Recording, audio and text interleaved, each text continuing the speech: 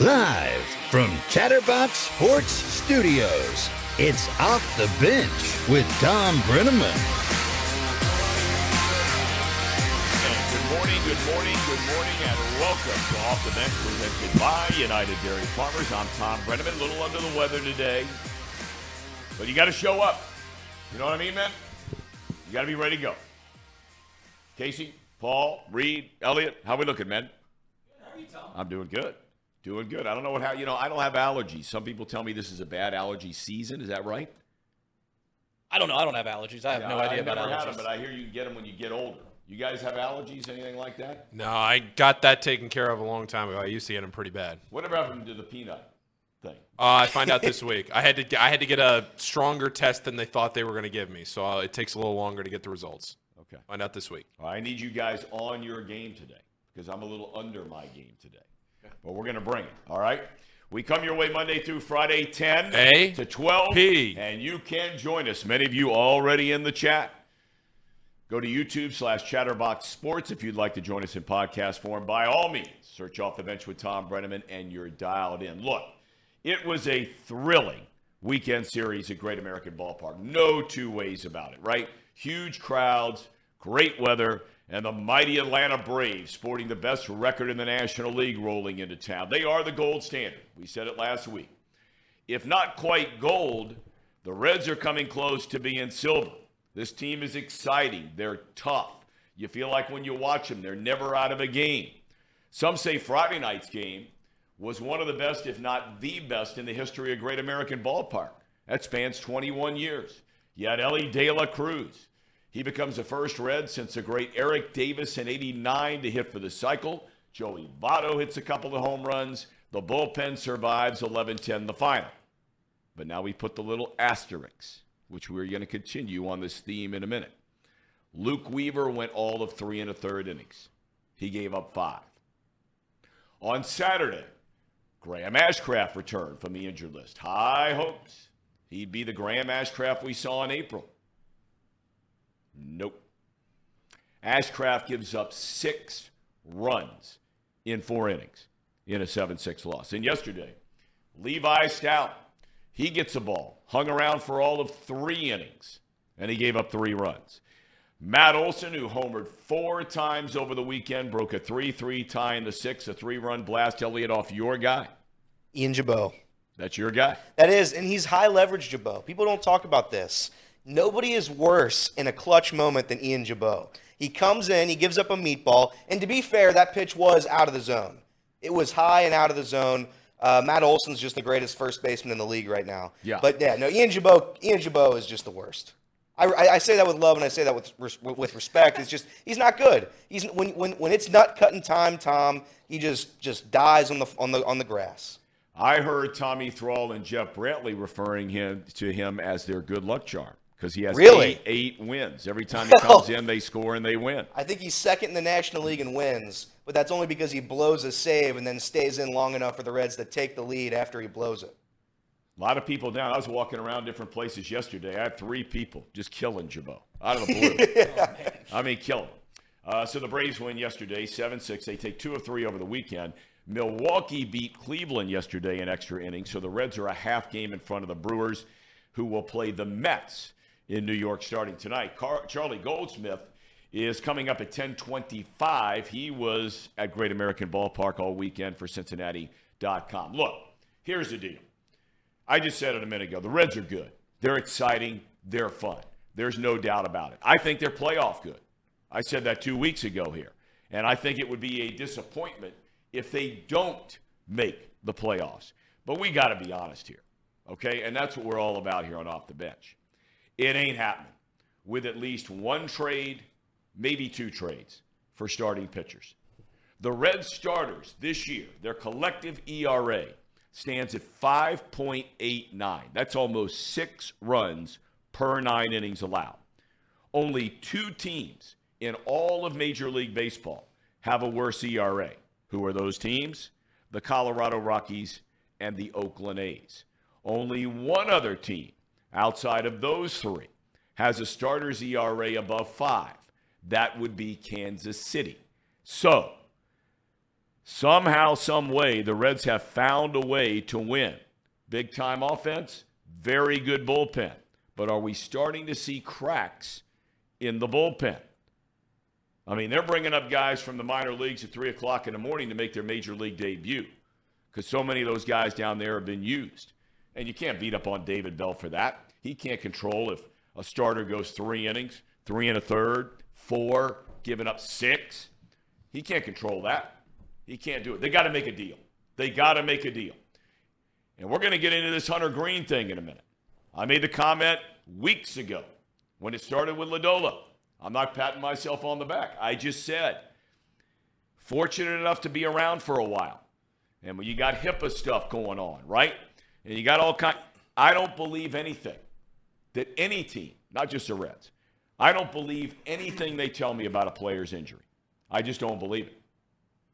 And now all of a sudden Hunter Green is looking for a second opinion on his injured hip. Why do you get a second opinion? I don't know. Maybe he didn't like the results of the first one. Tonight, the Reds are on the road, a very brief 3-game series against a good team, Baltimore at Camden Yards. Brandon Williamson faces Cole Irvin, who's not pitched well in less than a handful of starts. Rich Dubroff, one of Paul's old liberal elite friends from Baltimore, from BaltimoreBaseball.com, will give us a preview of the Orioles coming up at 11 o'clock. Talk about the Mets. I mentioned them a second ago. Boy. Billy. Trouble in the Big Apple. They're spending almost $380 million on this outfit. Okay, so let's go back for a second to yesterday. All right? They have a 4-run lead in the 8th inning at Philadelphia. 3-run lead, forgive me. 3-run lead going into the 8th inning at Philadelphia. They're trying to win a road series for the first time in forever. A reliever comes in who was in the minor leagues most of the year. Walk. Then a single. Then another walk. But then a ground ball that should have been a double play. And guess what? Nope. Doesn't happen. Goes as a fielder's choice. They get 1 out. Then what do you get? Another walk. Then another reliever comes in from the bullpen. The first batter that he faces, he hits him, okay, to bring in the tying run. Then the next batter comes to the plate with the bases loaded. I want you to watch this fella, and looks like a green shirt sitting in the first row behind the plate at Philly. Clearly a Mets fan. Now remember, tie game here. We've seen 3 walks and a hit batter and a bobbled ball to bring in runs. Watch this dude. I'm done. I'm done. Just left. Look at him. That's it. Done. D-U-N done. That's torture right there. I mean, there's nobody like Mets fans. It's like the insurance company. We know a thing or two because we've seen a thing or two. That's Mets fans. They've seen a thing or two. Man, oh man, that poor guy. Lord knows where he went afterwards. Okay. On the college front, winner-take-all game tonight in the College World Series. LSU won on Saturday night. Florida scores 24 runs in Game 2 last night. Winner-take-all tonight in Omaha. And Casey, what in the world happened to FC Cincinnati? The best team in the MLS. They haven't lost since the middle of April. They were blown off the field in D.C. 3-0. Casey, give me a full report. I mean, they have been struggling. Been struggling because they are out a couple of key starters. Vasquez, Roger, he's playing on the men's team right now for the Gold Cup, so we really missed him. He actually scored a goal for the men's team.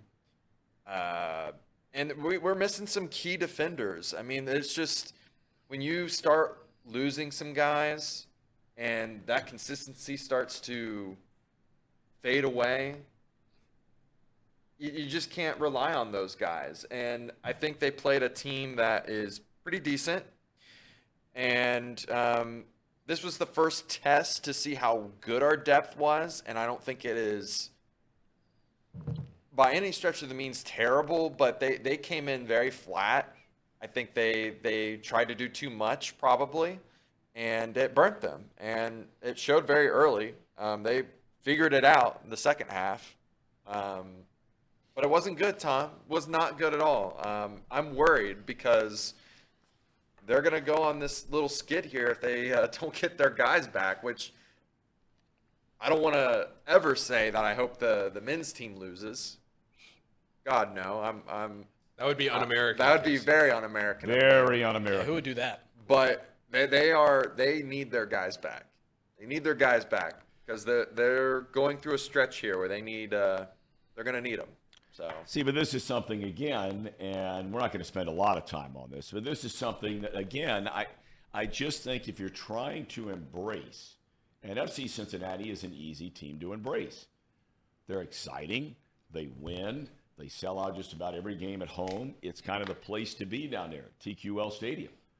But between the Lamar Hunt Open in the middle of your season, players leaving to go play internationally to represent the United States, and God bless them. I mean, nothing against that. But in the middle of your season, dudes are just gone.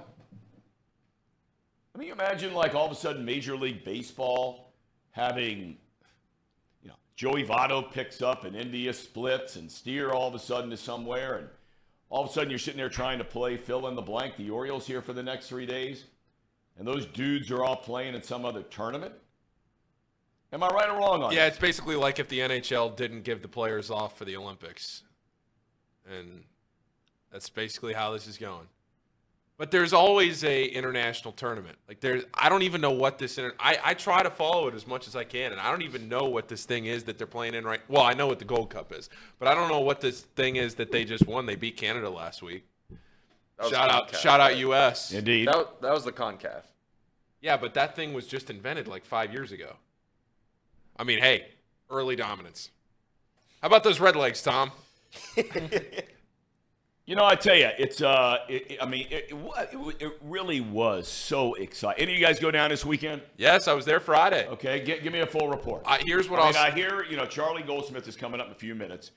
Now, Charlie hasn't been around since the ballpark opened. I don't even know if he's old enough to have been around since the ballpark opened. But the ballpark opened in 2003. I was there for just about every home game from 2007 to 2020. And I can't remember a game that was more exciting than that game. Yeah, I've been to a lot of games over the years, but not nearly as many as you, Tom. But I can't remember one. There's not one that even comes close, really, because the only thing that I was saying to other people around was the game, Ellie's debut from a couple weeks earlier. But even that didn't compare to what happened on Friday because we did our usual buy the cheapest seat and then go and sit wherever. We ended up having to be in standing room because there were no seats. You couldn't find a seat down below the 500 section. All right, let me interrupt you real quick. What was the standing room only experience like? Well, I mean, when you go get something, would you come back and kind of somebody was standing there in the place where you were? Yeah, I mean, we had so we walked in the third base gate. We went out to the outfield to try and find a seat. We found a row of seats that was empty. We sat there for about 2 innings before the people showed up. Right. Got booted out of there. Went over to a different side of the park, standing there. Then we went up to the 500s. Then we came back down. I was like, we got to get back down. We were almost all the way up at the very top. And I was like, I'd rather do standing room than sit all the way up here. So we went back down. We were in standing room. I took a video of it. It was right kind of by home plate first base. And it was packed. Yeah, it was every time you would step away, somebody would fill in your spot. Then in the 8th and 9th innings, around the 7th inning stretch maybe, went out to center field underneath the smokestacks. That was packed. I mean, it was a true sellout. It was, there was a concert, there was fireworks, but it was a true baseball sellout. Same with Saturday, same with Sunday. There were no seats anywhere. It was crazy. It was the craziest environment I'd been to. It was probably one of the better games of the baseball season this year. It happened here, 11-10. I mean, it was 5-0. It took us 35 minutes to park, just to get down there to park. It took us 35 minutes when we were down on, right around Sawyer Point. And by the time we'd parked and gotten in, it was 5-0 when we sat down. And from there, it was an 11-10 final, so they outscored them 11-5 the rest of the way. It was incredible. I can't remember a regular season game. I've never been to a regular season game like that ever anywhere. It was unbelievable. I'll never forget it. Truly, we'll never forget it. Between the cycle, between 2 Joey Votto home runs, between holding on and winning the game 11-10. I mean, a lot of run. It wasn't a pitcher's duel. It wasn't 1-0 that happened in 2 hours. 21 combined runs in front of 40+ thousand people. It was incredible. Did either one of you guys go this weekend or no? I went Sunday. Okay, and what was your impression yesterday? Sunday, I don't go to many Sunday Reds games, but I think the couple I've been to in just the middle of summer, there's not a whole lot going on. Middle of summer, Reds are usually out of it. I mean, truly, I waited, I think, 30 minutes just to get in the door for the stadium. It's just that there's just that many people. The concourse is a mess. I love it. The game yesterday was awesome. Obviously, it didn't go our way. Pitching isn't great. I think in 14.2 innings, starting pitching has given up 14 runs. Yep. Not going to get it done. But the atmosphere at this stadium, it's nothing that I've experienced in my 24 years of life. Not in the middle of June. Not in the middle of summer. It's the most excited I've ever been as a Reds fan, without question. Without question. Tom, does Great American Ballpark need to add more standing room? Yes. You guys would be able to answer that question. I'm not sure. Look, the ballpark, and it's funny how these things change as time goes by. I mean, they only have a certain amount of real estate down there, right, where they put that ballpark in. And so, there are going to be, and it's nobody's fault. I mean, you got to make it fit into the room you have, is that the concourses aren't that big anymore. They were when it first opened. Right. But now all of a sudden, not as big, right? And so, you're always looking at different changes you could potentially make. I don't know from an architectural standpoint. I don't know from a building standpoint if there's anything like that you can do. I have no idea. I think the size of the ballpark is perfect. I don't think you need 48, 50,000 seat ballpark. I agree. We did that in Arizona. When the Diamondbacks started playing in 1998, it's 51,000 seats. Well, for the first 2 or 3 years of the franchise, when you're drawing $3.5 million, that's great. But now all of a sudden, you can have 31,000 down there, and it looks like the place is empty, right? Yeah. There's just no vibe like there is in a 40,000 seat stadium. I remember last year walking into Arizona. I had never been to an air-conditioned sporting event, so that was kind of wild. But I remember sitting in there and looking around, and it was a decently crowded game on a Tuesday night in July. But it felt empty. I looked around, and I just could not get over how big that stadium was. Well, they're not going to be there long. I mean, that's a mess that we'll get into some other time down the road because – you talk about a team that all of a sudden there's some issues there with what they're going to do with their ballpark. It's too big. Anyway, but I think Great American answer. I think the place is great. I agree, but I took my dad to Progressive Field and PNC Park last week. And the biggest difference between those stadiums and Great American Ballpark is they have manufactured. They've taken out sections of seating in favor for standing bar area. Just have a nice little bar, stand there. The entire right field line at Progressive Field, all standing room. I think the Reds could do that. Down the right field line, right underneath the Budweiser deck, take out all those seats and make those standing room only. Yep. And you could do the same on the left field side. It just adds an extra element to the game. I don't know if it gets more people in there, but it almost makes it more enjoyable. And when you're standing, you're a little bit more lively as a fan than compared to when you're sitting. So I think that's just something that the Reds could easily do and make it. The Indians, or the Guardians rather, have a deal. Per month, it's like $45, and you get a ticket to every game, standing room only ticket. Right. The Reds could do that in a heartbeat, and that'd be a great deal. During Saturday or in June and July, you get your monthly standing room only ticket, and you go to any game that you can. That'd be great. That old Cleveland thing is just so weird because some of you guys may not be old enough to remember, but there was a time when they brought up all those young players that we were talking about last week, where they went to 2 World Series, they got beat in each one of them. But they set the all-time record in the history of Major League Baseball, which they still hold, for consecutive sellouts. Mm-hmm. When the Dayton Dragons broke the all-time record in professional baseball for consecutive sellouts, the streak they broke was held by the Cleveland Indians. And so they went, I don't know what it was, 600 or 700, something ridiculous like that. where they sold out every game. And now all of a sudden you can't draw flies. And they've had some good teams there in Cleveland. Not World Series teams, but some good teams. I'll tell you what, before we get to Charlie, I know he's coming up in a second. Ham and Eggers, take it away, and we'll get to Charlie Goldsmith right after this. Mr. President, please take it away. It's that time of the show, the Ham and Eggers. These guys are great. Trust me, I would know.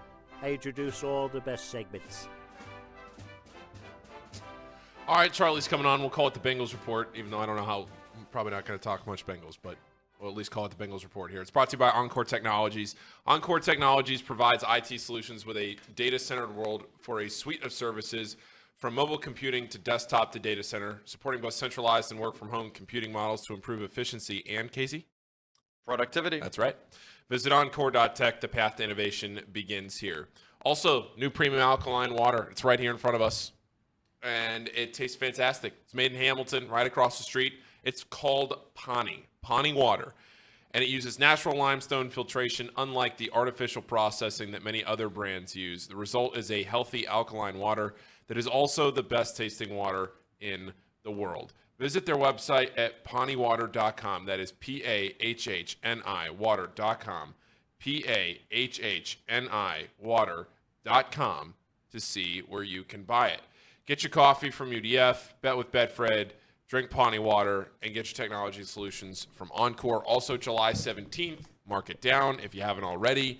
Chatterbox night at the Reds. We've rented out the deck out in center field. July 17th. It's a Monday night against the Giants, July 17th. And one last thing, merch coming soon. It's scheduled for July 1st. I think it still should be July 1st. There's some good stuff. We can't give you a preview. We've gotten a little bit of a taste of it. There is some really, really good stuff.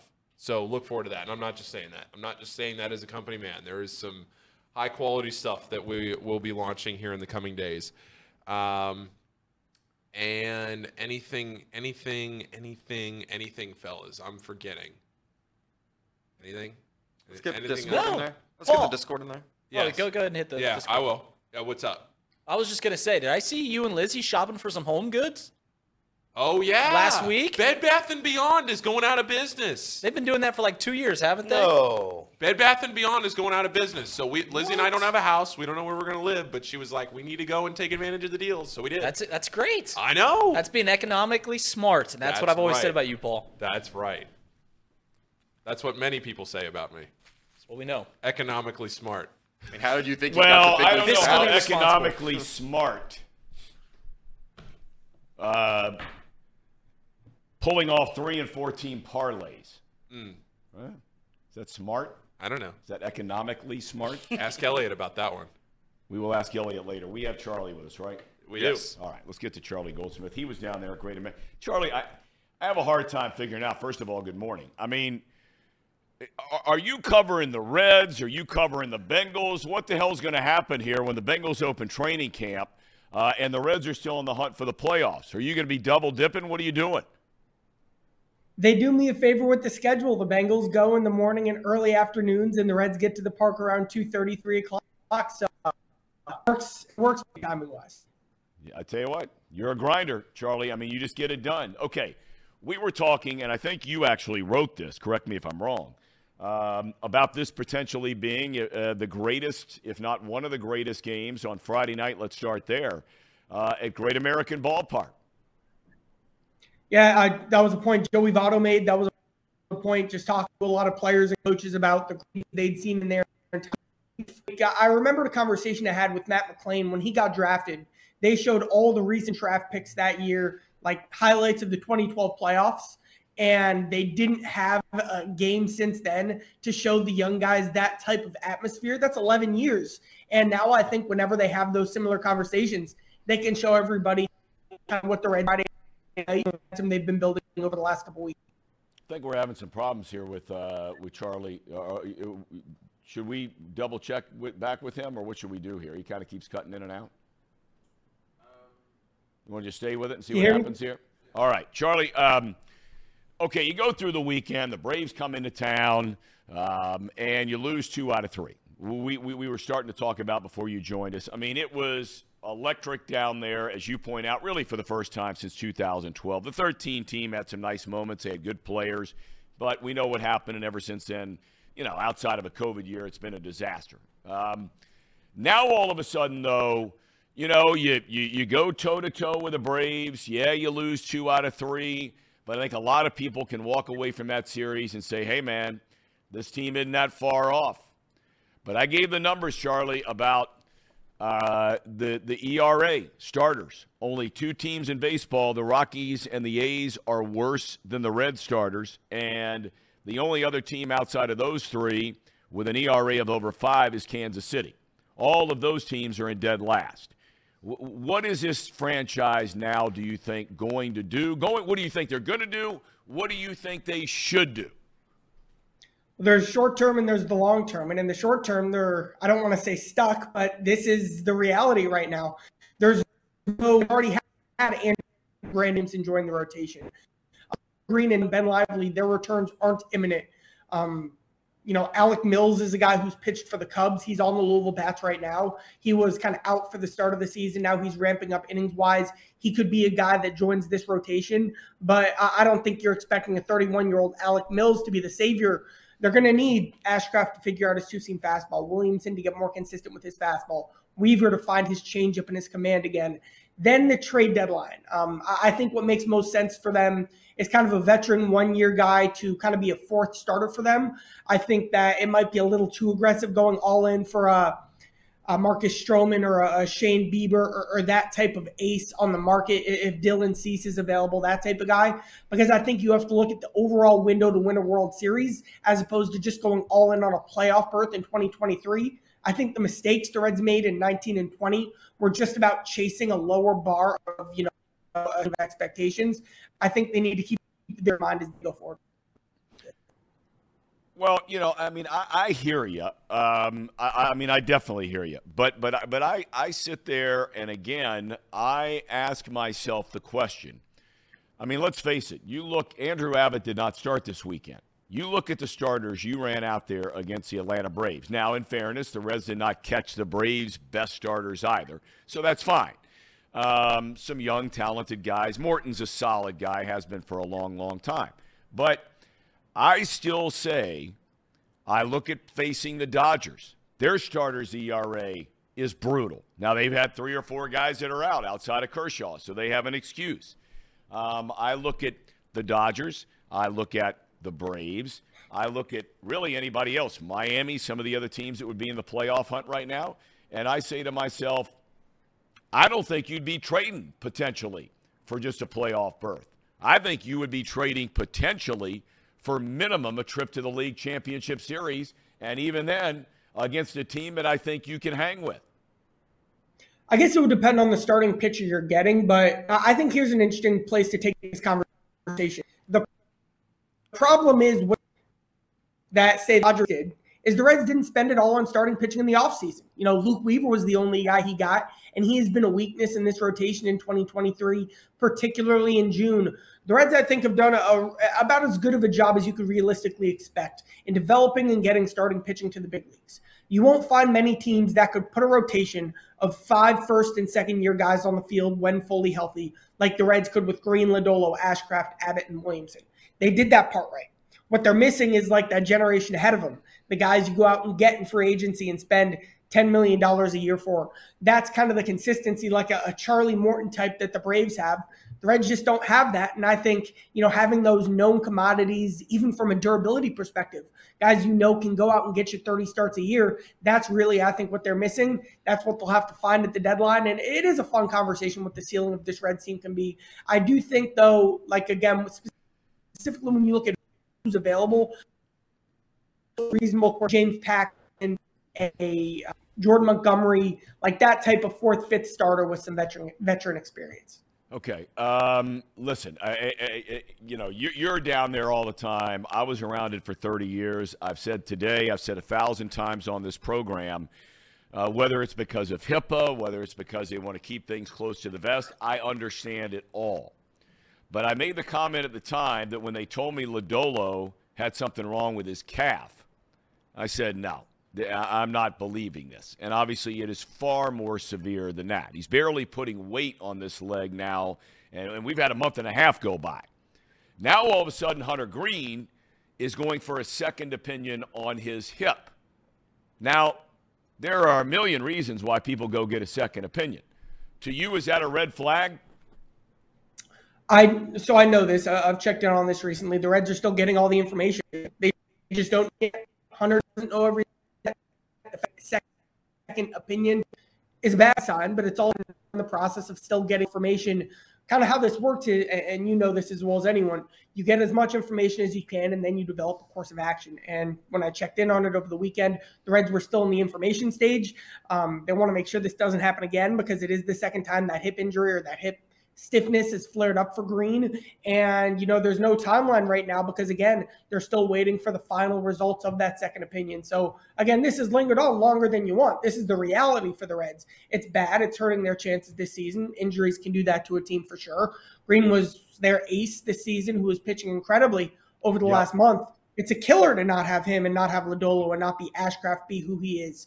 And again, part of it I go back to is like injuries are going to happen. Yep. You need more insurance, specifically with veteran starting pitching, and the Reds don't have that yet. And because trades so often don't happen with starting pitching until late July, they just don't have an avenue to get there, which kind of makes them, again, you got who you got. A couple of other things I want to ask you about, and it's probably too early to ask this question because it's not even been a full week yet. But Votto's gotten off to a nice start here. I mean, he had the 2 home runs on Friday night. He's seeing the ball well. He's drawing walks. He's always been about the team. I don't think there's any question about that. They pinch hit for him in yesterday's game, which I think a lot of people were very surprised by that. But he was on the top step of the dugout cheering on Jonathan India, who batted for him, so on and so forth. Does Votto, if he keeps playing the way he's playing, and we know the limitations that the Reds have had as far as spending money are concerned. Do you think that at all he can force their hand into considering a $20 million option to pick up to play him next year? So I'm trying to do the math. The last time the Reds agency, which is the equivalent of what 21 player for one specific year, Moustakas and Castellanos, those were $16 million a year. So that shows you Votto would have to hit very, very well, and ownership would have to have a change of heart of, how aggressive they've been spending. They would need to make a leap, not a leap of faith, but a leap in investment in a way that they haven't done before. The answer is, I don't know. I don't have those answers on ownership's comfort in increasing payroll in that significant of a way. But just like I was talking about a minute ago, it cost them last offseason, how aggressive they're going to be this offseason when, that Votto salary does come off the books, whether you keep Votto or not. You can debate that. And then when the Mike Moustakas salary comes off the books as well, they're going to have flexibility. It's time to use it. And kind of the big existential question that, to be honest, Nick Kroll doesn't even have the final answer to is how comfortable ownership's going to be willing to be doing that. Right. All right. Last thing I want to ask you about, totally shifting gears. It seems like we were talking about this ad nauseum for weeks, if not months at a time. Well, now all that time has passed, and still no Joe Burrow contract for the Bengals. Is there any reason at all for Bengal fans to be concerned about this at this particular point in time? And if the answer is no, is there a time when they should start to get concerned about this? We'll play the calendar game. So, even if it's next January and there's no deal done, I don't even think in that situation I would have any doubt that Joe Burrow spends the rest of his career with the Bengals. But now what makes things interesting is that there is a point where it impacts guys like T. Higgins and Logan Wilson, because there's an amount of flexibility they need to keep Burrow, and there's also an amount of flexibility they need to keep T. Higgins and Logan Wilson, and that amount of flexibility they need for Burrow is obviously bigger than them. I do think if you get to a point where, especially because contract extensions rarely happen in season, if the season starts, it does probably decrease the odds that Higgins and Wilson stay with the deadline I'm looking at, even though, again, I don't think there's any concern about Burrow's future with the Bengals at all. Okay. All right. Charlie, we can't thank you enough for your time as always, my friend. So you're not in Baltimore. So what are you doing here now for this week? I'll be watching the games on TV, and I got some stories in the hopper that you'll see over the next couple days. Okay, we'll look forward to those. Charlie, thanks so much for your time. Thank you. All right, Charlie Goldsmith, Cincinnati.com. Guys, dialed in on everything, man. If you want to know what's happening in Cincinnati sports, that's your guy. That's your guy. He really is. Yeah. It's amazing how hard he works. I mean, he's dialed in with the Bengals. He's dialed in with the Reds. He's got all these different stories coming up. Be interested to see what those are all about. I think he said it's with the Bengals. Those stories are coming up. But all right, I want to go around the room on this thing because I'm telling you, and I've been saying it for 2 weeks, I'm not changing my mind on this thing. I'm not. Chris Welsh quoted his longtime partner, George Grand, and I've heard George Grand say this before as well. You don't pick the year that you're going to be a contender. The year picks you. The Reds now are in first place as we are closing in on July the 1st. I think we look at their players, their position players, and you're like, man, they got some players. You know, and it seems like if it's not one guy one night, then McLean all of a sudden yesterday goes off, right? Double, bomb. You know, Ellie a quiet day. Votto hit 2 home runs. Ellie hits for the cycle. Steer, he's moving around, changing positions. India, right on that. Friedel, Fraley, right on down the line. I've said it before and I'll say it again. We don't know, and all you have to do is look at the St. Louis Cardinals this year. And I'm going to continue to pound away on this in talking about you don't pick when you contend. The year picks you when you contend. The Cardinals were expected when the season began to basically, if not run away, to be right there with the Milwaukee Brewers for the best team in the National League Central. Everybody else was an afterthought, right? Cubbies, Pirates, Reds. Okay, rebuild. Fine. The Brewers have been a disappointment. Their starters, they thought it was going to be the strength of the team. It's not. Now, that doesn't mean it can't change. But we don't know what the Brewers might be thinking here. I mean, this was a team last year that at the trade deadline traded the guy who's been the best closer in the National League for the last 3 years in Josh Hader. Off he goes. And their owner will spend some money now, Antanasio. I keep saying it. I think the Reds got a wheel and deal. They have got to get some pitchers in here. Because this whole thing, this feel-good story, potentially could blow up in the next 30 days. I'm not saying it's going to, but I'm saying you continue to run out there. And I failed to mention, by the way, Lively, the guy is a gamer. I give him all the credit in the world. He gives you everything he's got, right? Been a long journey for this guy. But now he's hurt. So Lodolo's out. Lively is now out. Green is now out. You brought back Ashcraft with all these high hopes, and I know it's only one start. I mean, completely lays an egg, right? I mean, you're going Williamson, Weaver. Granted, I'll give you Abbott, but Williamson, Weaver, I mean, is Levi Stout? I mean, you can't do this, right?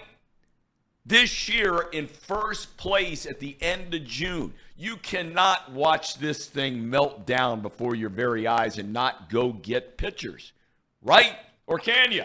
I'm right there with you, Tom. I mean, this is middle point of the season, 78 games. I'm not vying for the Reds to, mortgage the future. You don't get rid of, Novel Marte or anything like that. But you have pieces that have value that aren't in the long-term future plans. Guys like Nick Senzel, a guy even like Jonathan India that we've rumored for a while, and then also some auxiliary prospects down there in the minors. If the season ended today, the Cincinnati Reds are in the postseason. Yep. And their first starter in game 1 is Andrew Abbott, who has 4 games under his belt. This is a season where the Reds are not only competing to win the division, but I would say, some would even say that they're favored to win the division with the Brewers having the 3rd worst offense in the league. If you look at OPS, they're like 28th in the league. Now, they've got great starting pitching, but it's whatever. The Cubs, love them to death. They are a comedy of errors at times, and they're playing great ball right now. Did you say love them to death? I love them to death. Well, I know you do. Go ahead. It's a comedy of errors almost every time I tune in to watch them play. So the Reds need to get a piece to help them, get through this next month when their big arms, Hunter Green, Nick Lodolo, and Lively, are going to be hurt. The plan was always to have this young talent be helped out with veteran pieces. So if that was the plan moving forward, you're already there and competing. Let's go get some veteran pieces to help this team win right now. Yeah, I agree. And it reminds me a lot of, I don't know if you remember the 2021 Reds, but it's very similar. There was kind of like a magic to the team, but they were missing one key component. That year was the bullpen. We had high leverage Heath Hembry blowing every game he could find. So right now, it's the starting pitching. There's one element to this team that's missing, and it's our starting pitching. Listen, I've never been a fan of the prospect game, but I've been wrong. I've been proven wrong this year. However, at some point, you have to try to win now. The future's great.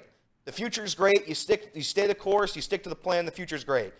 But if there is a good chance to win a division, you win the division.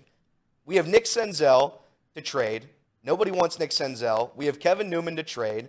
We have Jake Fraley to trade. There are guys on this roster that can be traded, that are okay to be traded. You don't have to, like Reed said, you don't have to trade away the future. There are pieces that have value here. I don't know what you'd get for them, but you have to try to get something for them. Well, Nick Kirby, and we always appreciate his input here in the chat. He says, Fangraphs playoff odds updated today. Brewers 48% chance. And look, nobody from the Central is going in as a wild card, so file it, right? It's win the division or bust. Cubs are at 20%. Reds are at 18%. So Nick says, need to keep that in perspective. Now, I would argue with Nick and say the reason that Fangraphs puts those odds out there is based on statistical information that they have, that they put, right? Yeah. And the number one reason the Reds are third on that list is because of their starting rotation. If you look at the offense of the Reds compared to the Brewers and the Cubs, the Reds would be at 90% compared to those two teams. They really would. Sure. Right? Yep. Defense, not too good. But if you just looked at the offensive potential and what the bullpen has done so far, the only reason the Reds are at 18%, and Nick would agree with this, the only reason is because, as I said, there are only two teams in Major League Baseball whose starters have a worse earned run. The Reds starters are averaging. And think about this is damn near impossible. They are averaging 6 runs per 9 innings allowed. That's every day. And that's not even allowing a hiccup for your guy, Ian Jabot, or any of the other guys in the bullpen to have an off day. That means you got to score 7 to win. And somehow, some way, they're finding a way to win. That's the reason. Nick, I'm right on this one. I'm not right about much. That's the reason the Reds are at 18%. Right? Right. Paul, thoughts? Yeah, I keep going back, and Nick had a good discussion about this on Chatterbox Reds. I think it was yesterday. All the days are kind of running together, but they were talking about starting pitching and what you need to do to go out and get. And I keep coming back to what you were talking about when Nick Lodolo got hurt and all of these injuries that keep lingering. And I think I fall closer to what Elliot is saying, where you have an opportunity here to go and potentially, I don't want to say your favorites to win the division, but you are certainly right there in the hunt where you don't have to mortgage the future to get a couple of serviceable guys. Like, we're not going and looking for last year Justin Verlander here. You're looking for some dudes that can pitch, because right now you have a bunch of starters that can't pitch. I'm sorry, who's our guy I'm blanking on right now? What, Luke Dreamweaver? Yeah, Dreamweaver. Dreamweaver. Yeah. Dreamweaver can't pitch. Okay, they win, but he can't pitch. But to be fair to Dreamweaver, we don't lose on Luke Dreamweaver night. I mean, you don't. He'll give up 17 runs in 2 innings, but I'll tell you what, our offense knows when he's pitching, it's nut-cutting time. You got to score 32 to outscore the opponent when Luke Dreamweaver's on the mound. And I agree with Paul. At some point, you have to have a starting pitcher that can pitch. Like, you don't have to go out and get 3 Cy Young caliber guys. No. Right. But you can go out and get 3 dudes that don't look like you picked them up off of the CABL train. I'll tell you right now, the guy that I said last week that I'd go get, and people laugh at me for saying it. I thought the Reds mishandled this dude when he was here. I'd go get Michael Lorenzen. Yeah. I mean, seriously. Some of you might get uptight about that. Think about it for a second. If you had to win a game tomorrow, to get you into playoffs, right? Do you want Dreamweaver, Brandon Williamson, Levi Stout, Graham Ashcraft, or Michael Lorenzen? Case closed. Guy's having a hell of a year for the Tigers. Is he perfect? No, he's not perfect. But he should have been a starter from day one with the Reds. And they had needs down in the bullpen, and that's where they moved him. He wanted to be a starter. He's a two-way player, all that kind of good stuff. But that guy is getting a chance to pitch, and he's done well on a bad team. It doesn't – we're all hitting the same points. It doesn't have to – you don't have to go and get Shane Bieber, Shohei Ohtani, Corbin Burns, these names that are being thrown around as potential trade targets that are Cy Young caliber pitchers. It's the names that we threw around a long time ago, the Lance Lynn's, the Patrick Corbins, the Michael Lorenzens, as you just said, that can get this team into the 6th inning and not have to score 7 runs to win the ball game. That's right. The biggest anomaly of the Reds' winning streak was they came back every single game. That's not sustainable. It never will be. It never has been. You've got to have guys that can get you into the bullpen that is very strong. The Reds' bullpen is very strong. They're getting tired, but it's a very strong bullpen. Get to the bullpen with the lead intact, not fighting from behind.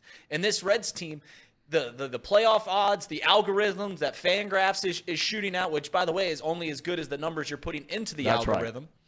Those shoot out of the roof if you can just get guys that can get to the 6th inning, not giving up 6 runs.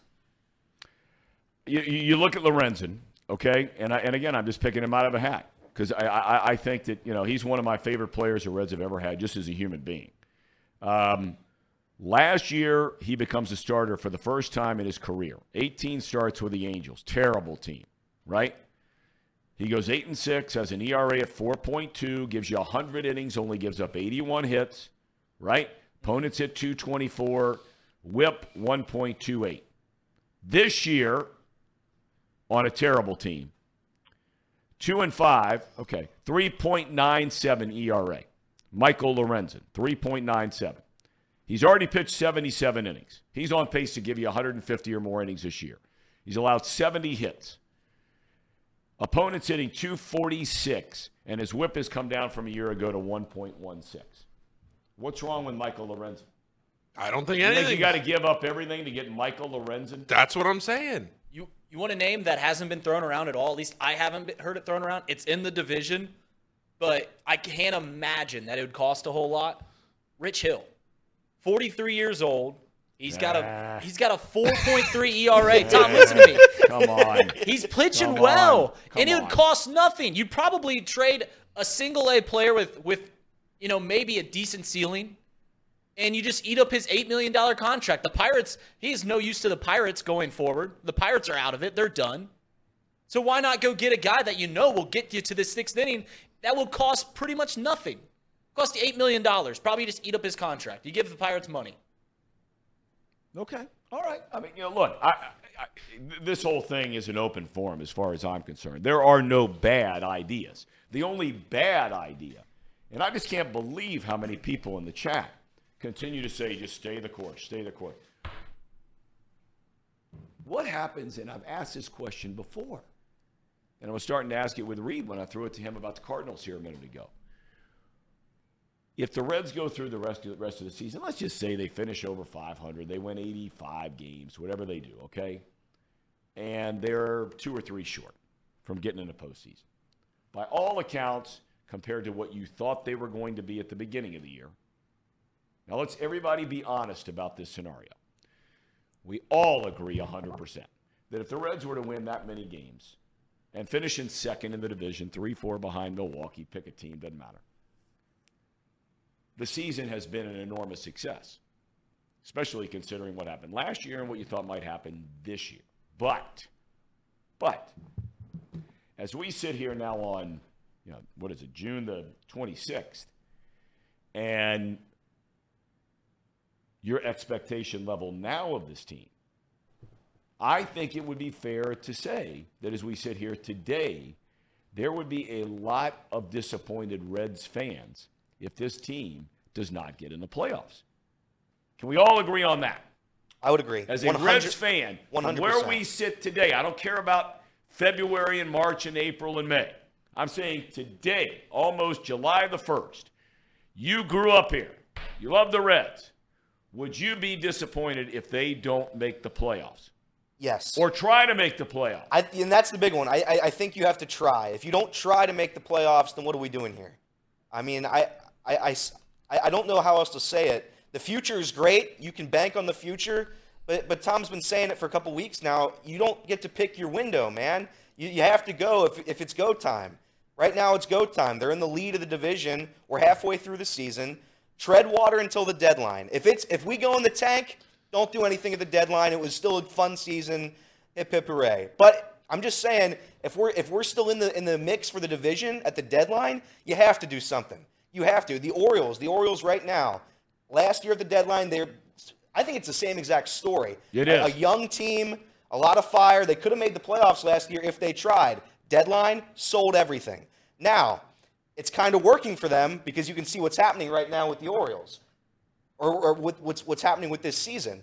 However, I think if we're in the mix for it, you have to go for it. It's a slap in the face to the fan base if you don't try. Well, the other thing, too, about last year was the AL East was not nearly as bad as the NL Central was. Like, that Orioles team, yes, I put a sizable wager on the Orioles last year at the deadline to make the playoffs.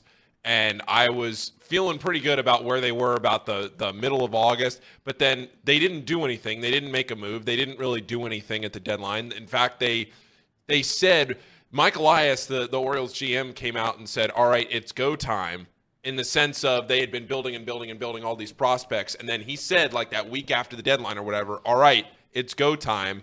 And then they just sort of tread water the rest of the way. They miss out on the postseason by a few games. Not much, but a few games. Yep. To the point where if they had really put their best foot forward at the deadline, they probably could have made the postseason. Difference is they weren't winning that division. Because the AL East was exponentially better last year than the NL Central is this year. Yep. So when you try to do a parallel between these two teams, I think there is no better comparison in the last decade, maybe, for this Reds team than what the Orioles were last year. The difference is this Reds team, if they go to the deadline just treading water where they are right now, they could win this division. And like Tracy Jones says, I don't think it's a stretch to say they win this division by a handful of games. I've been saying it here for weeks. Since they've gotten on this run, not weeks, last week and a half. I've been saying it all along. I just look at the talent. I look at who they have. You look at the opponents, as you point out, Paul, who you're competing directly against inside the division. I know the schedule's a little bit different.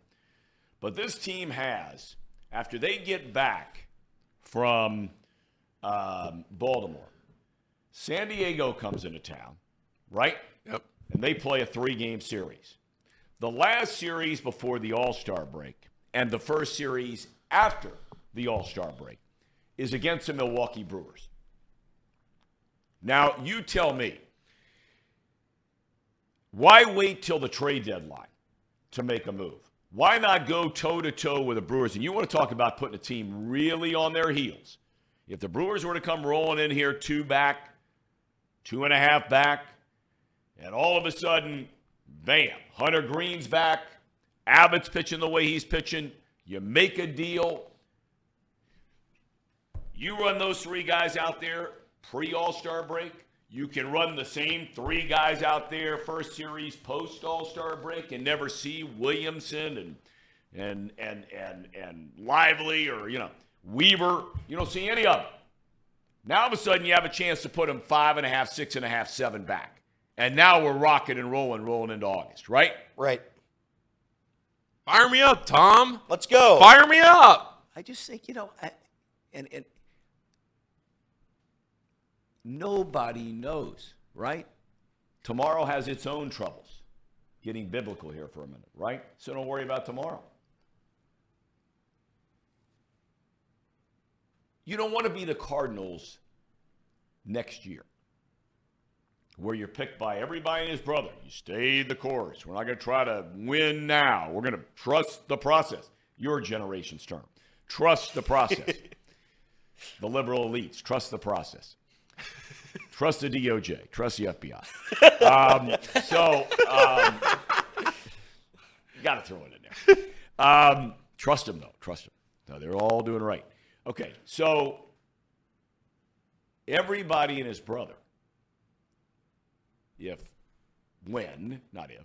when Hunter Green is back healthy, when Nick Lodolo is back healthy, and I'm looking forward now to 2024. Those two guys are healthy. You'll have Abbott for a full year in your rotation, okay?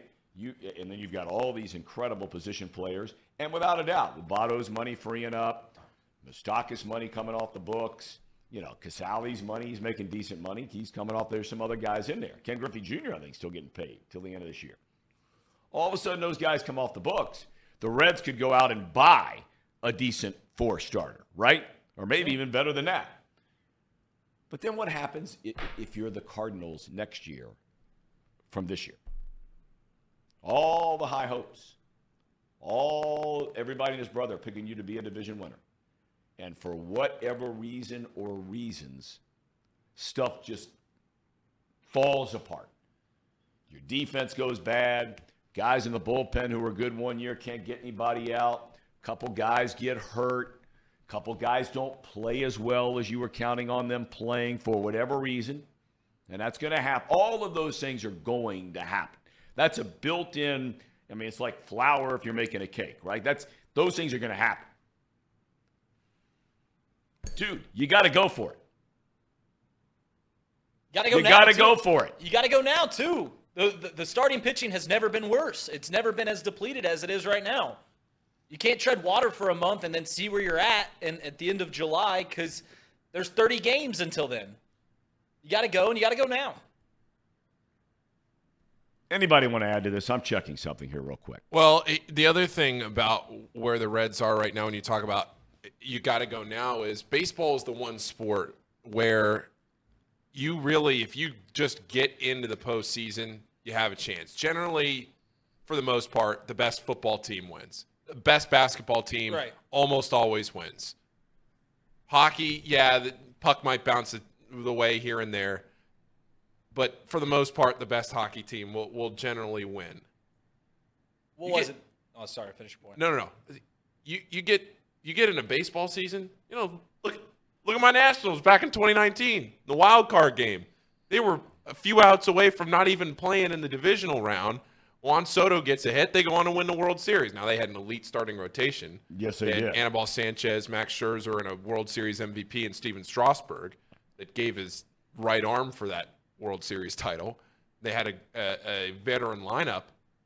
So it's not comparable as far as the on-field talent. But I'm just saying, in baseball, you get in, you just get in. And Trace talked about this last week on Chatterbox Reds. I couldn't agree with him more. You just get in, and you give yourself a chance. That's all that matters. And if you get in with this lineup that can score a lot of runs, there's different schools of thought when you get into the postseason on what's more important, a better lineup or a better rotation. And, as the game has evolved the last decade or so, that thought has evolved too, because when you get into the postseason, it almost becomes a different sport. No because doubt. You start using a starter in a relief situation. Different things happen in the regular season. But that's where I'm saying, you just get in baseball, you give yourself a chance. So it's hard to say. I'm not going to sit here and be naive and say that the Reds need to throw all their chips on the table and try and win the World Series.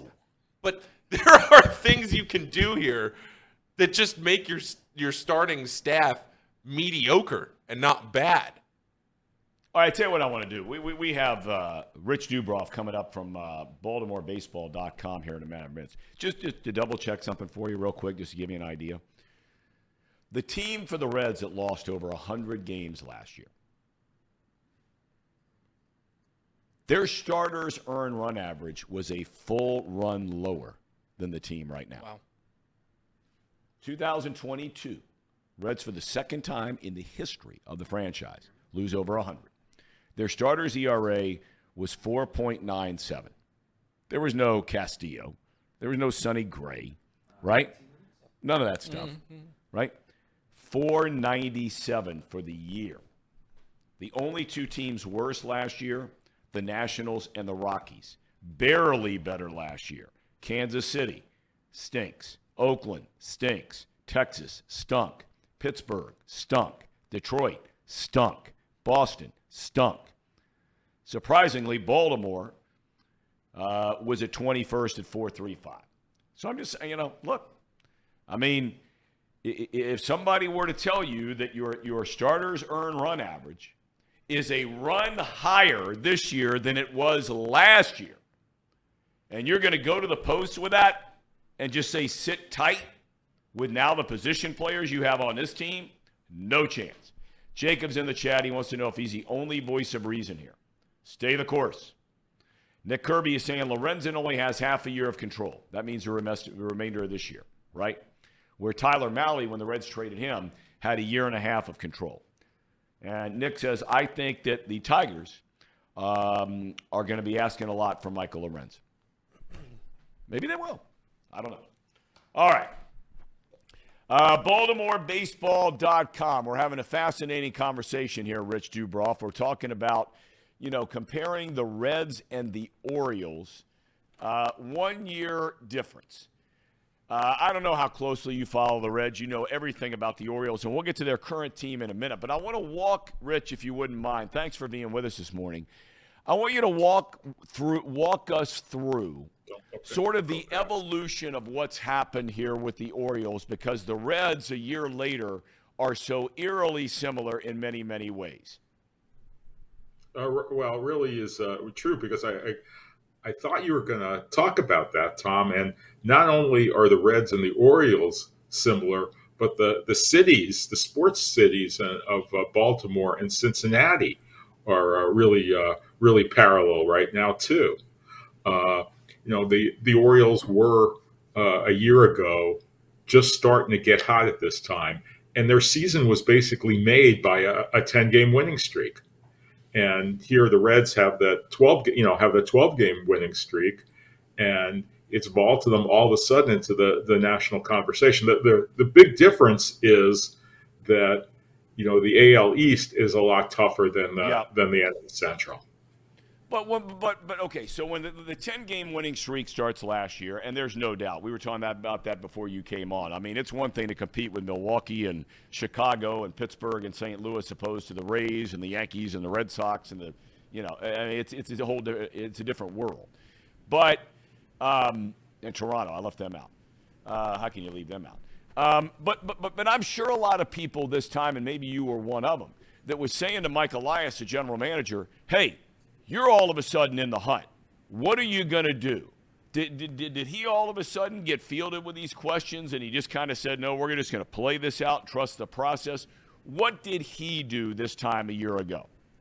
Well, what he did was he said, he said the Orioles were going to consider doing everything, and they ended up being sellers at the deadline, but it ended up turning out really well for them, because they traded Jorge Lopez, who was their all-star closer, and they promoted Felix Bautista, who was their setup man, to their closer, and he became an even better closer than Lopez. And in that trade, they acquired Yennier Cano, who's turned out to be a terrific setup man this year. And he was terrible in a few appearances for the Orioles late last year. So it turned out to be, a really, really good move. And they traded Trey Mancini, and Mancini has really struggled with the Astros and has had a difficult year with the Cubs this year. So it seems like almost everything Elias has done has turned out to be a positive for them, even though in the short term, he was still kind of unsure that the Orioles were, had enough to, be in the postseason conversation, and they ended up being, a few games short. I mean, they were really hot until about Labor Day, and then cooled off. So it's just interesting because I've been watching what the Reds are doing, and of course with De La Cruz, he's this year's Adley Rutschman, for the Orioles. As soon as Rutschman came up, or right after Rutschman came up, the Orioles started playing great. And now the Reds have brought up De La Cruz, and they're on a tear. Well, but now you get into the whole thing, and I'm curious if Elias is, or at least what's the thinking there now in Baltimore, that, okay, now you are where you are. I read one of your pieces over the weekend where I think you said that the Baltimore Orioles' chances of making the playoffs are up to 68, 69%, something along those lines, right? Okay. But now in Baltimore, I got to believe you're thinking, okay, I look around. The Rays are really good. The Astros are not the Astros. Nobody in the Central Division scares anybody, right? So all of a sudden you're the Orioles and you're looking around and you're going, okay, man, if there's ever a time perhaps to, we got good young players still coming up. We got some guys we're really high on. But, boy, if we could get that one more, kind of like the Reds are in now, you get that one more starting pitcher, right, a guy who's really good. Now all of a sudden you got a chance to get to the World Series. Is that pressure starting to mount at all in Baltimore? No, well, I think, Tom, that people are saying, oh, well, they got to get that other starting pitcher. But, the starters have been pretty good. What they need, I think, are two more, middle inning relief pitchers, because they have Cano, they have Batista, but their middle inning relief lately has been a little shaky. So if they can get those, and I wouldn't be surprised if Elias gets another starting pitcher, although I don't think, I don't think they're going to get, be able to get, a top. If the Mets decided that, let's reset and make Scherzer and Verlander available, I don't think that they would do it. Certainly, if the Cardinals aren't in the race, somebody like Jack Flaherty seems to make a lot of sense, but. I don't know. I've been watching Elias every day for years, and I still don't know. I'm still not very good at guessing what he's going to do. All right, walk me through some of the matchups this weekend. I know that Cole Irvin has not pitched a lot at the big league level this year. Tell us a little bit about him. Well, he had a really good year statistically for Oakland, and the Orioles acquired him, and I thought it was a terrific trade. They traded a prospect named Darrell Hernandez, who is an infielder who was behind many other good infielders for him, and I thought, oh, this is terrific. But then Cole Irvin had three really difficult starts, and they sent him right down, and that showed me that Elias was really in it to win it. Because in previous years, they would have sort of stayed the course with him or stayed with him for more than three starts. He's come back and he's had a couple of good starts. But I think that he may be, his spot may be in danger because Grayson Rodriguez, their top pitching prospect, is pitching well at AAA, who had been up earlier this year, and Rodriguez may be. Maybe coming back at some point. And Irvin has been, a very difficult,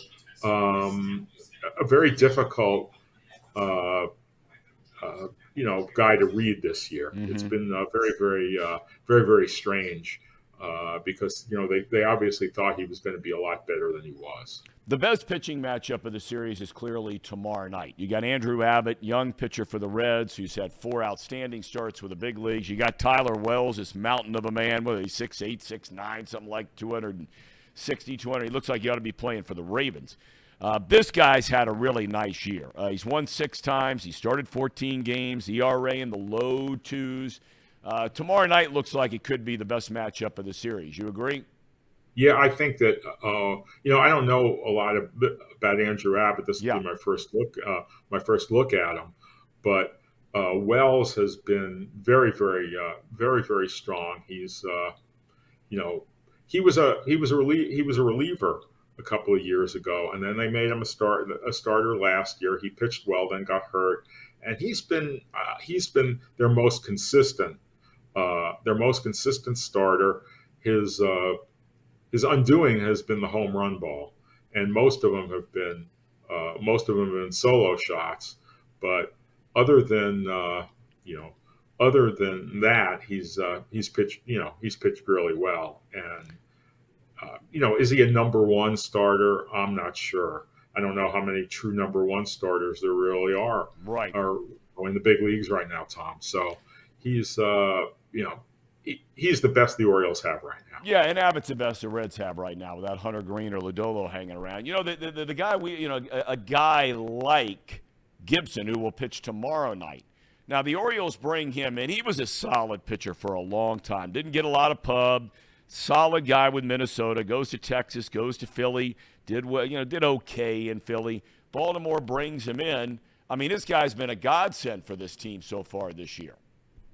Yeah, he is. He's been terrific. A lot of fans were upset when the Orioles didn't re-sign Jordan Lyles, who sort of had that same role last year, and then they signed Gibson. But Gibson has been terrific, and Jordan Lyles recently won his first game of the season. He was 0-11 before that for the Royals. So Gibson is a really solid guy, and he's a good clubhouse guy. The Orioles have done a good job at adding a couple of really good veterans, Adam Frazier, James McCann. Well, the kid from the Yankees has just gone off the reservation. Nobody saw that coming. No one saw that coming. I thought when Cedric Mullins got hurt and they brought in Aaron Hicks, well, I thought that, what are they doing here? Because they had two excellent left-hand hitting prospects at AAA Norfolk, but both of them were on the injured list. So they signed Hicks. Hicks has done really well, resurrected his career, and forced them to keep him. And he gets to keep playing as a result. He may not play as often as he did when Mullins was hurt, but he's been a great add. I can't thank you enough for your time today, Rich. One last thing I wanted to ask you, because you brought it up. The similarities between the two towns in many ways from a sports standpoint. Sure. I think it's safe to say for a long time, the Reds in Cincinnati, the Orioles in Baltimore, they were it, right? And you had, the Colts left a long time ago. Then the Ravens come rolling in. Now all of a sudden the Ravens have kind of taken over the town. I think it's safe to say, just like the Bengals have taken over the town for a multitude of reasons here in Cincinnati. This weekend here in Cincinnati, the Braves come into town, and it's 45,000 for 3 straight days, right? I mean, they're packing the place, and they're going crazy, and it's exciting baseball and these young players. Is that a vibe starting to kick in a little bit in Baltimore? Because I know that fans, like here, had gone a little south on ownership. Are they trying to win? You know the story, all those kinds of things. Yeah, it's very similar. But I think that, fans saw, as bad as the Reds have been, the Orioles were worse. The Orioles had 3 108 or more lost seasons in the previous 4 years, other than the pandemic year. And a lot of people thought that last year they were heading for that. And I think sometimes fans are slow to get in on the bandwagon. They're slow to realize when teams are going south, and they're also slow to realize when teams are starting to get good. But attendance has been picking up this year.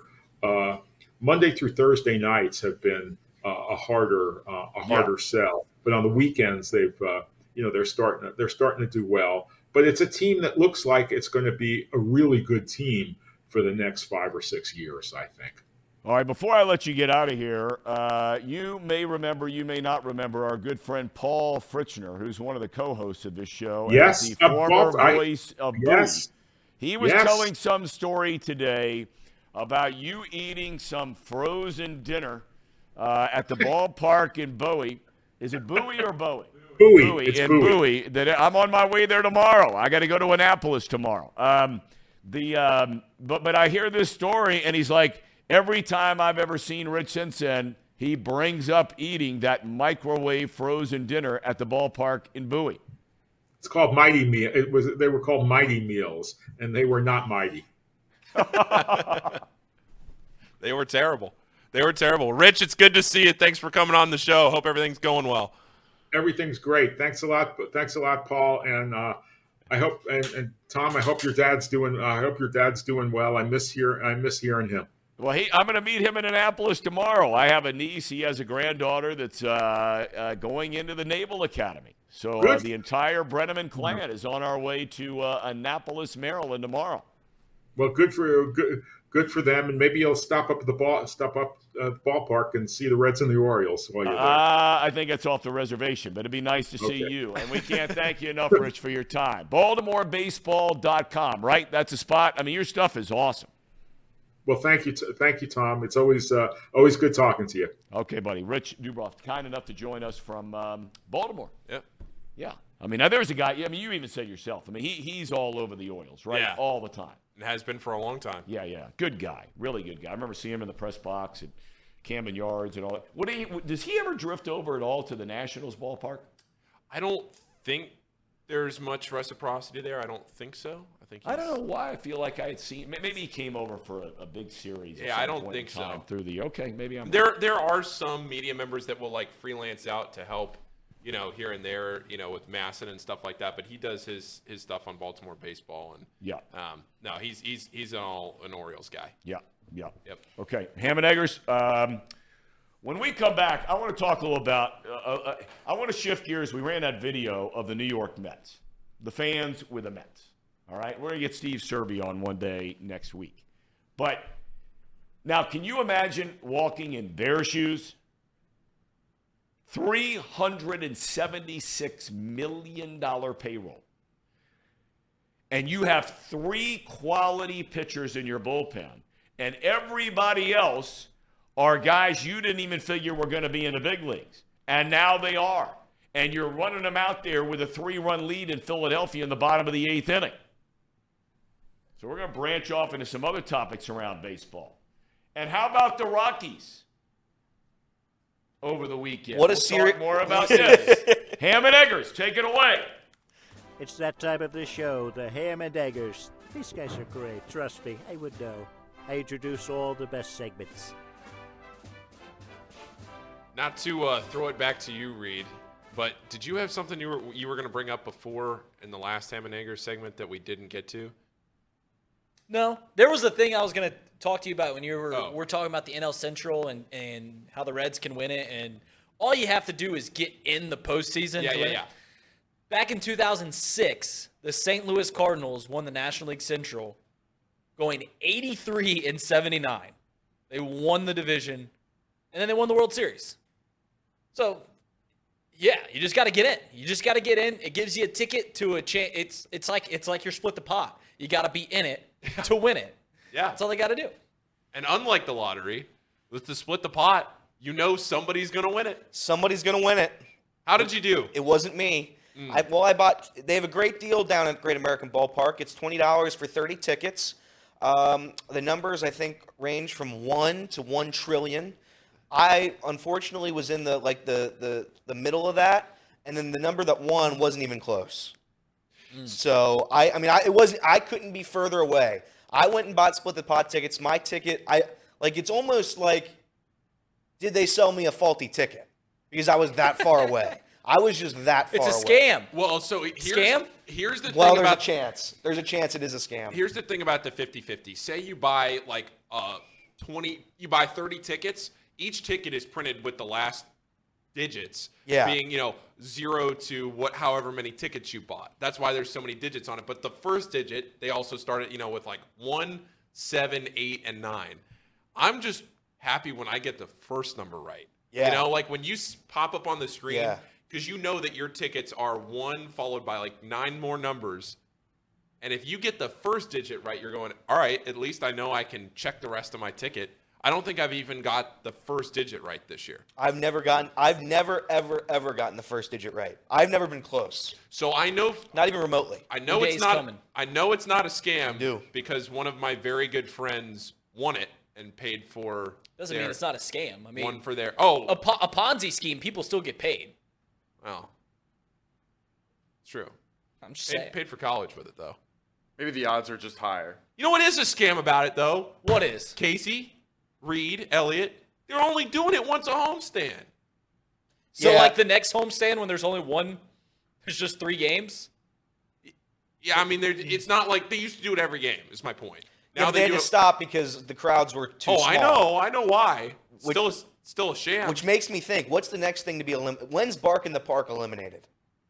How soon is Bark in the Park eliminated? What's the other one they do? 3-2-1 night. When's 3-2-1 night? 3-2-1 night will get axed before Bark in the Park night. Yeah, I think so. It will get axed before Bark in the Park. Because you'll still, no matter how good the Reds are, there'll still be like a Tuesday night in July against some, like the Giants or somebody.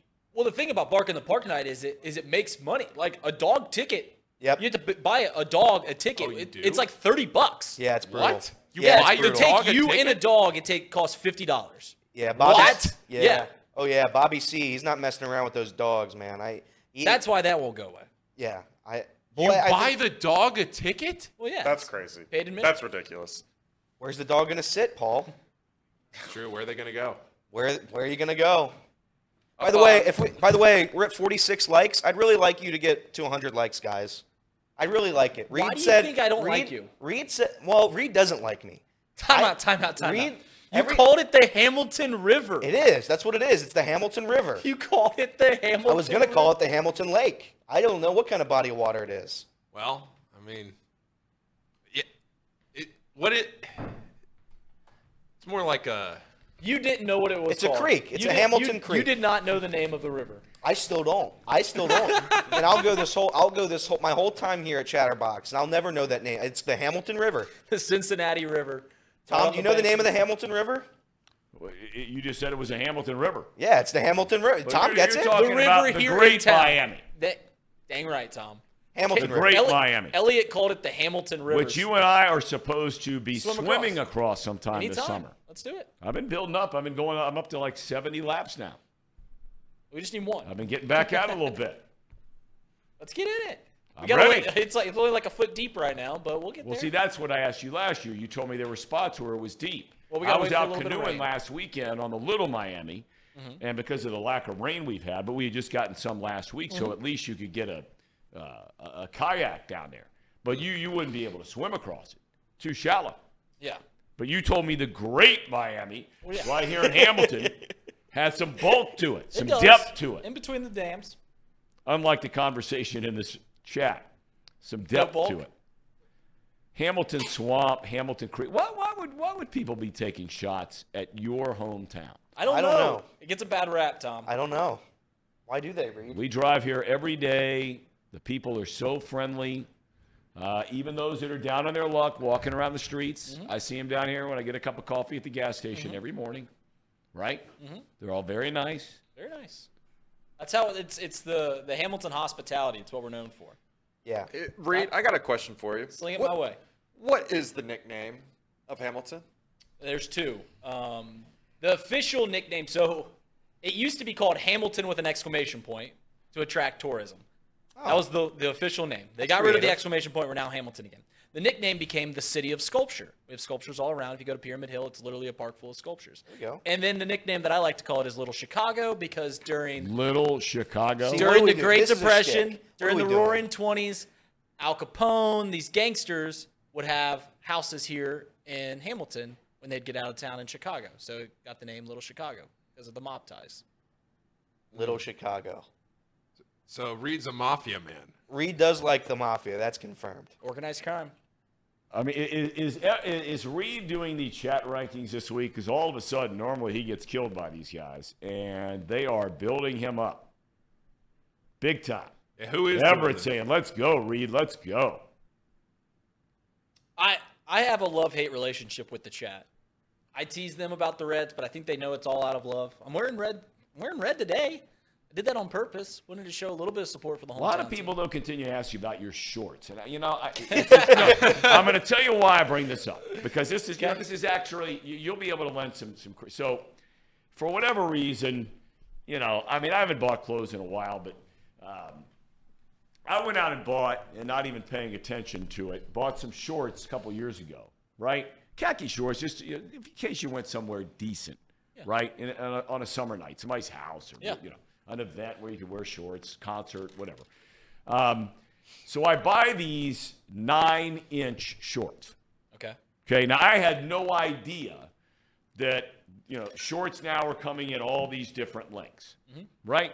So the other day I'm wearing them, and my wife and my daughter look at me and are like, Dad, you got to be kidding.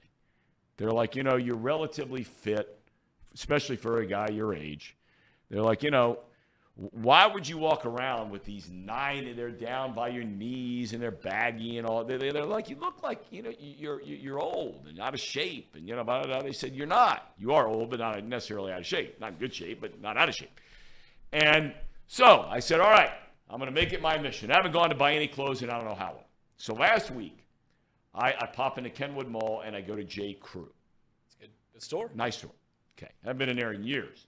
Although I used to say all the time, and I still stand by this, they make the best T-shirts of any company in the world. Like they're like just regular T-shirts, like Elliot has on. I agree. They make the best T-shirts in the country. They last forever. They look good. You can get them with a pocket. You can get them in a V-neck. You can get them in a crew neck. They're just well made. They're really well done.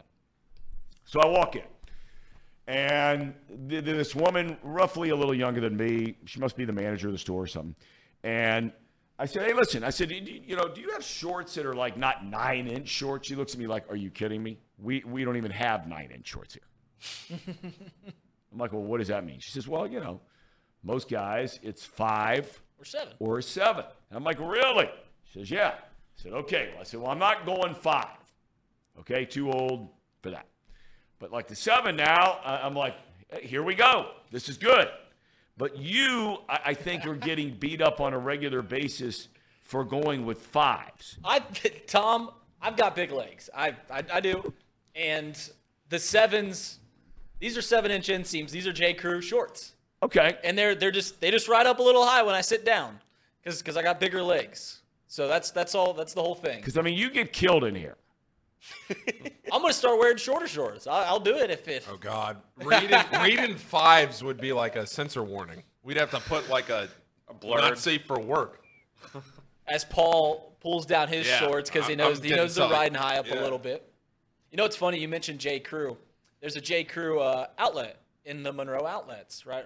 Not too far from here. And I own which I hear hit or miss on that outlet. Yeah, it is. It is hit or miss. But we go up there sometimes, me and my wife. My wife shops a lot. And I own a lot of J. Crew stuff because every time we walk by this J. Crew outlet, she sees on the door, Reed, we got to go in here. It's 50% off. Right. So we go in there, we shop, buy the stuff. Well, we come back 2 weeks later. Reed, it's 50% off again. Naturally. Month later, oh, my God, it's 50%. I was like, hey, Mariana, you ever think that it's there's never a sale here? They just got it on the doors that it's 50% off and they mark it up twice as high. Just flies off her brain. She doesn't get that. Hey, I don't care if you come every day of the week. 50 to 60 to 70% off is 50 to 60 to 70% off, right? Gives you a reason to go do it. Why not? Casey, are you a 7-inch shorts guy? Or are you a 9 guy? Because you're not 5. I'm definitely not 5. I'm probably a 7. Okay, Paul? I think I go 7, too. Because the thing is, I'm tall. Yeah, well, that's why I was wondering. I got issues. Yeah, I got issues on the height thing. Because I also got issues on the width thing where, like, I get it's the skinny, tall frame is tough to find clothes for. Because you're in between the medium and the large, and then you don't want to do this medium thing. You can't do the small. That's too small. You get issues. I think I go 7 on that, though, on the shorts. Elliot, you're probably a 5 guy, right? No, I wear the longest shorts possible. I don't want to put people who have to look at me in a bad position. I like to make everybody feel comfortable. I'm uncomfortable looking over here, so I treat others like you treat yourself. So that's what I do. 7 inches. Who does, because you guys would answer this question. Certainly it's nobody my age, so I wouldn't know the answer. Who buys 5-inch shorts? Seriously. Yeah, I don't know. People. Guys in They frat. must be selling them, or they people wouldn't in have them in there. I mean, they had Guys in frats. dozens and dozens of them. The People people in that fraternities. What? People in fraternities. Oh, that's BS. the people that I'm buy just 5-inch telling ya. the people that buy 5-inch shorts are what we all do the shtick for Reed, and they actually do it. That's who buys the 5-inch shorts. Everybody in the chat that makes fun of Reed for the short shorts, the net cutters, that's what actually happens to people that go and buy 5-inch shorts. Well, we know those people exist. We're just wondering, like, who they actually are, because we know they exist. But are they fraternity members? Because I would be agreeing with Reed. They're the high nooners over at Miami. Miami. Well, it also kind Well, of you might be onto something there. It also kind of depends on the style too, because like a 5-inch on athletic shorts isn't bad. No. I'm just talking But you're about talking- if you're regular talking about like a shorts, dress you wear khaki, somewhere yeah. decent, right? Yeah. I don't know how anybody who would wear though 5-inch to go somewhere decent, unless you're going to see like some of these guys you guys listen to, whoever they are. If you go up to Brick Street in Miami, in Oxford, you're going to see some 5-inch shorts, Tom. And the I college just said age- I'm not surprised. Miami, it's a whole different world up there. I bet you Luke has some 5-inch shorts. I don't think so. I'm pretty sure he doesn't. Maybe he does. I don't think so. Did Maybe Luke he go to does. the game on Friday? He did. I saw it. Was he wearing an IU shirt? I don't know. I had to go out of town early in the day before he left for the Paul Bark to go to a funeral in Columbus, so I don't know what he wore. I was working that event in downtown Cincinnati, and after the Reds game was over, I saw a group of guys, and I saw someone who looked like Well, Luke then that would be him because you went with a group of guys. wearing an IU shirt, and it looked like Luke, and I yelled, I was like, Brady! And I had no idea who I was, but I waved and said, go Hoosiers. There we go. Nice. Saw Luke. Nice. Everett says you'll see the same damn thing in Athens. Everett, no chance. No chance. No. Jolly, kind enough to send us over lunch last week, right? Yeah. Friday, Yeah. right? Says come out to L.A. and you'll find plenty of people walking around in 5-inch shorts. So is he implying that the elitists wear 5-inch seams? That seems to be the Seems to be. the implication. Paul? I'm too tall. I've tried the 5-inch thing. I'm too tall. So are you saying that actually 7-inch seams are more like 5-inch seams on you? And you already admitted to wearing 7-inch seam shorts, so... Many would say that that's a suitable size. Many would say that that's a perfectly right amount. What's that? A 7-inch. Yeah, I agree. It's about right. Hey, maybe for some guys. I don't know. Maybe for some guys.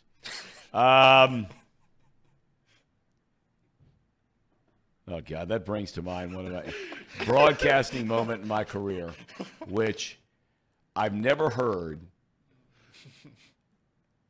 I've never heard. We were doing the Giants and the Dodgers on a Fox Saturday game of the week.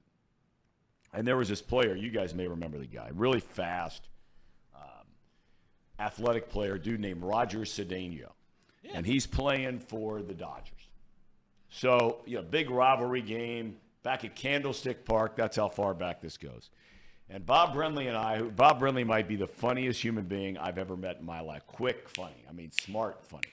And we're working with the most legendary producer in the history of sports television, a guy named Michael Weissman, who was running NBC Sports when he was 28 years old, doing all the Olympics, Super Bowls, World Series, when NBC had the World Series. Then this guy, Dick Ebersol, comes in, and he was the head of NBC, not sports yet. He picks Weissman's brain for about 4 months, runs Weissman out of town, and Weissman goes out to L.A. where he buys NMT trucks, right? All the trucks you see at every sporting event, Weissman buys it. He's no longer working in television anymore. He just owns TV trucks, and that's how he makes his living. Fox talks him out of coming out of retirement. And this guy, the personality on this guy, I'm going to get him on the show one day. This guy, oh, God, what a talented dude, man. Funny, smart. But he you would think a guy like him had seen it and done it all. He was the mentor to Costas. He was a mentor to Dick Enberg, all these guys that were coming up at NBC. He was a guy, plugging in Marv Albert and Enberg and Costas and all these guys that NBC had going on. So now he's with Fox.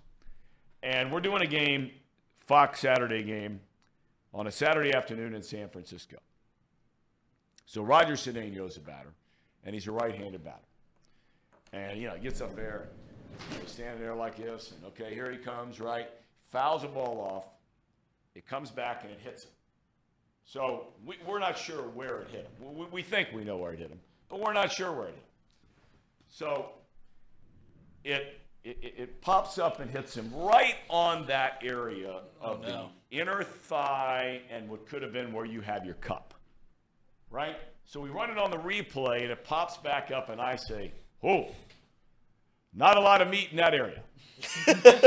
Which Bob Brudley immediately, without batting an eye, responds, well, not for some guys.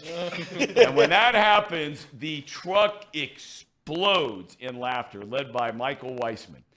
And he just cannot believe that this just went out on television. And it was one of the funniest moments I've ever seen in my life, or ever heard in my life, experienced in my life on live television. That's what makes live television so beautiful. Okay, speaking of Mike Weissman, we're talking about New York. Okay. Can you imagine, here we are in Cincinnati, and everybody's excited about the Reds, low team payroll, not spending any money, all these prospects, blah, blah, blah, blah, blah, right? Okay. Can you imagine putting together a team, and this is the stuff, and if you guys remember now, and again, I am wrong a lot more than I'm right, but I said this at the beginning of the year. Watch out for the Mets crashing and burning. You start signing 40-year-old pitchers, starting pitchers, and giving them 20, 25, 30, 35, $40 million contracts, right? Yep. And then you're paying Lindor, and then you're paying Alonso, and then you're paying all these guys. Sooner or later, you're going to run out of cash, even with a $377 million payroll, meaning you're going to run out of cash to address needs. This Mets thing is without a doubt a story in baseball. Without a doubt, they are the single biggest, by far, disappointment thus far. Long way to go. Maybe they get it together in Major League Baseball. Well, and the reason it's such a shame, at least from the way I look at it, is because Steve Cohen is somebody who very much wants to win. He's one of those owners that went out there, he spent the money, he has the Mets as basically a toy, and he wants to go and win a World Series. He's not one of those owners that bought the Mets as a business investment, and he just wants to say that he owns a team but doesn't really care about the product, and, if they win, great. If they lose, whatever, but I don't really care about sports in the end. I just want to own a team. Steve Cohen is somebody that is affected by them being this bad, one, financially, because they went out and spent the money and they're just god-awful, and two, he's invested in the product, and now it's backfiring on you where you're one of the worst teams in the league. I mean, what do you do? There was some proposal I saw over the weekend, I think it was on the MLB Network, I'm sure it was, where somebody was making the proposal that they trade like 8 guys to get Shohei Ohtani and Anthony Rendon from the Angels. You see that? I did. Yeah, and by the way, I think realistically, Shohei has 3 options. It's the Dodgers, it's the Yankees, and it's the Mets that can realistically attain him. But if I'm Steve Cohen right now to save this fan base, I do look at probably getting Shohei. Because, they like Tom said, Max Scherzer's been not good, right? I think Verlander has a 4.5 ERA. I'm looking right now. Yep. It's been a clown show there, and it makes you wonder: does money solve all the problems? It solves a lot of the problems, but at some point you do have to do the other part right. You have to get the minor league system right. I think Beatty, one of their better prospects, is up right now. He's struggling. It's just not going well. It's just not going well at all right now in New York. Tom, you undersold what they've spent on Justin Verlander and Max Scherzer. The two of them combined are making $87 million this year. $43 million a piece and some change. So $87 million between two 40-year-old pitchers. And this, everyone talks about. That's more than I think the Reds team payroll, isn't it? I guarantee Or somewhere in the neighborhood. 100%. Guarantee it is. And they've got it. They've pitched like 20 games between the two of them through halfway through the year. Everyone talks about the discrepancy in baseball between these major market teams and the money they're allowed to spend and the teams like the Reds, the Rays, and all these low market teams. But when you look back at the past 20 years of baseball, how many teams have bought themselves a World Series? Well, I don't know if it's bought themselves a World Series, but there are now. Look, baseball likes to hang its hat on, and from a factual standpoint, they are correct. The variety about of champions, the number of different teams that have reached the playoffs. Right? Mm-hmm. But last year on this show, when we started the show and we got near the end of the year, I mean, you start stacking up all the teams who were in the playoffs last year. There was only one or two outliers in there, and they didn't get past the first round. Yep. So by and large, what you'll see is, in baseball, the more you spend, without a doubt, it increases substantially your chances of making the playoffs. The lower spending teams that get in the playoffs, whether this year, and there could be a host of them this year, which is amazing. Because right now, if the season ended today, you would have the Arizona Diamondbacks in the playoffs. Division would have the division winner. You'd have the Cincinnati Reds in the playoffs, division winner. Right. You'd have the Miami Marlins in the playoffs as a wild card. Yep. Right? Yep. And then over in the American League, you'd have Tampa Bay not spending any money, division winner. Minnesota has spent a little bit of money. I mean, Sure. they're not up there with the big boys, but they spent a little bit of money. Yeah. And so, but those teams, Tampa Bay, yeah, they've gotten to World Series, but they haven't won it, right? Yeah. And most of the time, the bigger market teams, when you get down to your final 8, final 4, it's them. Yeah, it is. It is interesting. MLB does hang their hat on the teams that make the postseason. If you look at the last 10 years of World Series winners, there's 9 different winners. The only team that has won 2 World Series is the Houston Astros. But name the teams.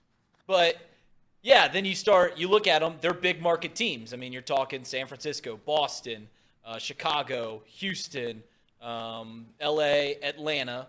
Yeah, I mean, every one of those top 5, top 6. Right, the Royals were the outlier in there. And Who? the Royals. Yeah, Royals that's right. won in 15, That's right. And then the Nationals won in 19. Those are the 2 outliers as opposed to the major market teams. So there is some middle ground, right? I mean, everyone thinks that you spend a lot of money, you spend millions of dollars, and the champion starts flowing in. The teams that find success are the teams that have done what the Reds have done what the Rays are doing, which is getting a lot of talent.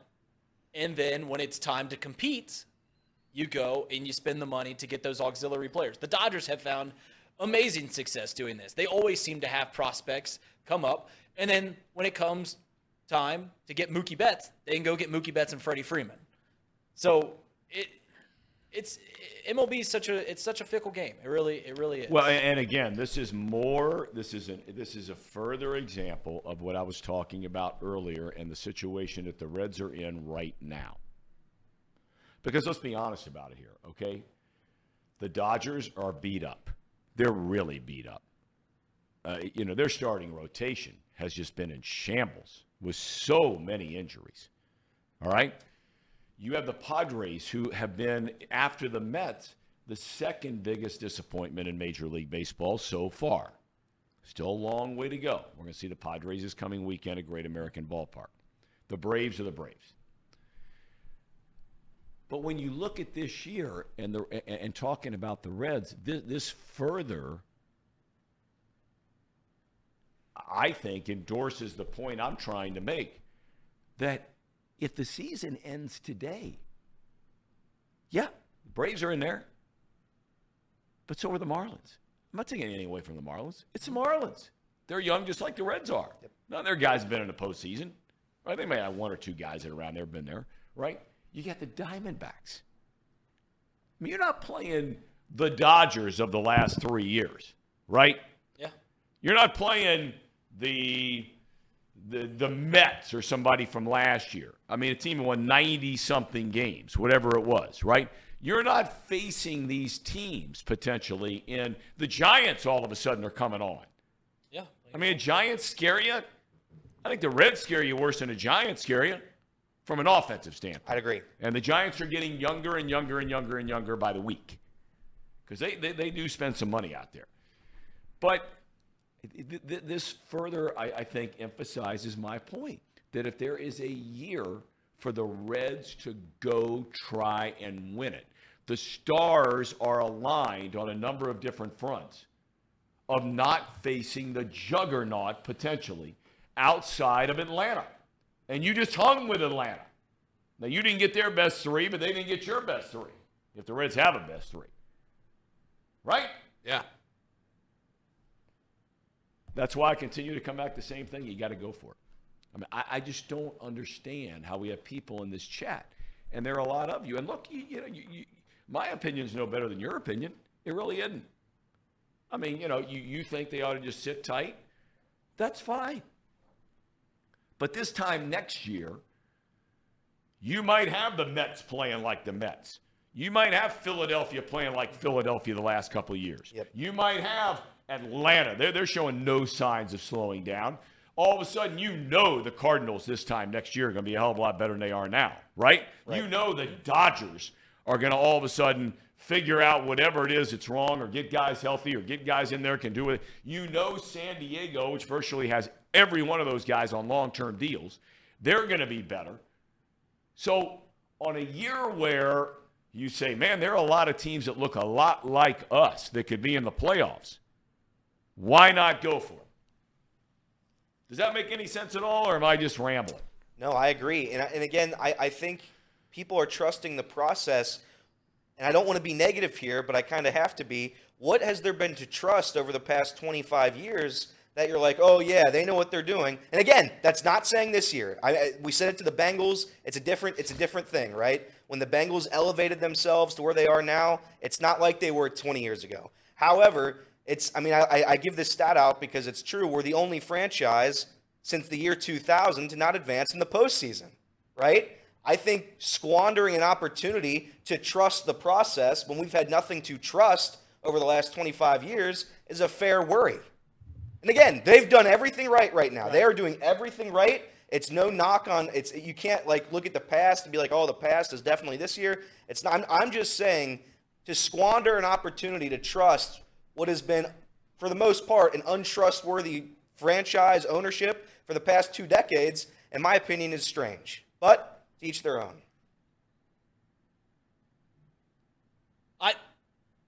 Elliot brings up great points in the fact that what are you to trust? But at the same point, and you alluded to this, they've certainly earned some trust now with getting all these young guys, all these trades. Correct. What happened last year and the delayed opening day, and as soon as they announced the opening day, the Reds just sell off. They sell everyone.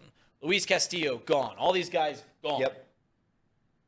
And for the great majority of those returns have been fantastic. So does Nick Krall get your trust? Do these Reds get your trust in saying, listen, you've got us to this point. You've got all these young guys. Yeah, personally, as a fan, you want them to go and get these starting pitching because you see what is happening with the rotation, and you want them to compete for the division and truly compete and dominate going down the stretch. But at the same point, you can't turn away and be like, all right, well, you got us this far. We got to give you a little bit of trust. Do they earn your trust in that regard? Yeah, Nick Krall has earned my. I was worried about Nick Krall at the beginning. I thought he was going to be a puppet. He is not. He's done everything right. The Reds are in a perfect spot. We have the most hype we've ever had. I'd argue in the past, I don't know how many years, 25, 30 years. So, yeah, they have earned my trust this year. But to say we're going to go out and we're going to trust the Castellinis, nope. I mean, again, no disrespect, but they haven't done a good job statistically. If you look at what they've done, what we've accomplished here, we've won a home run derby.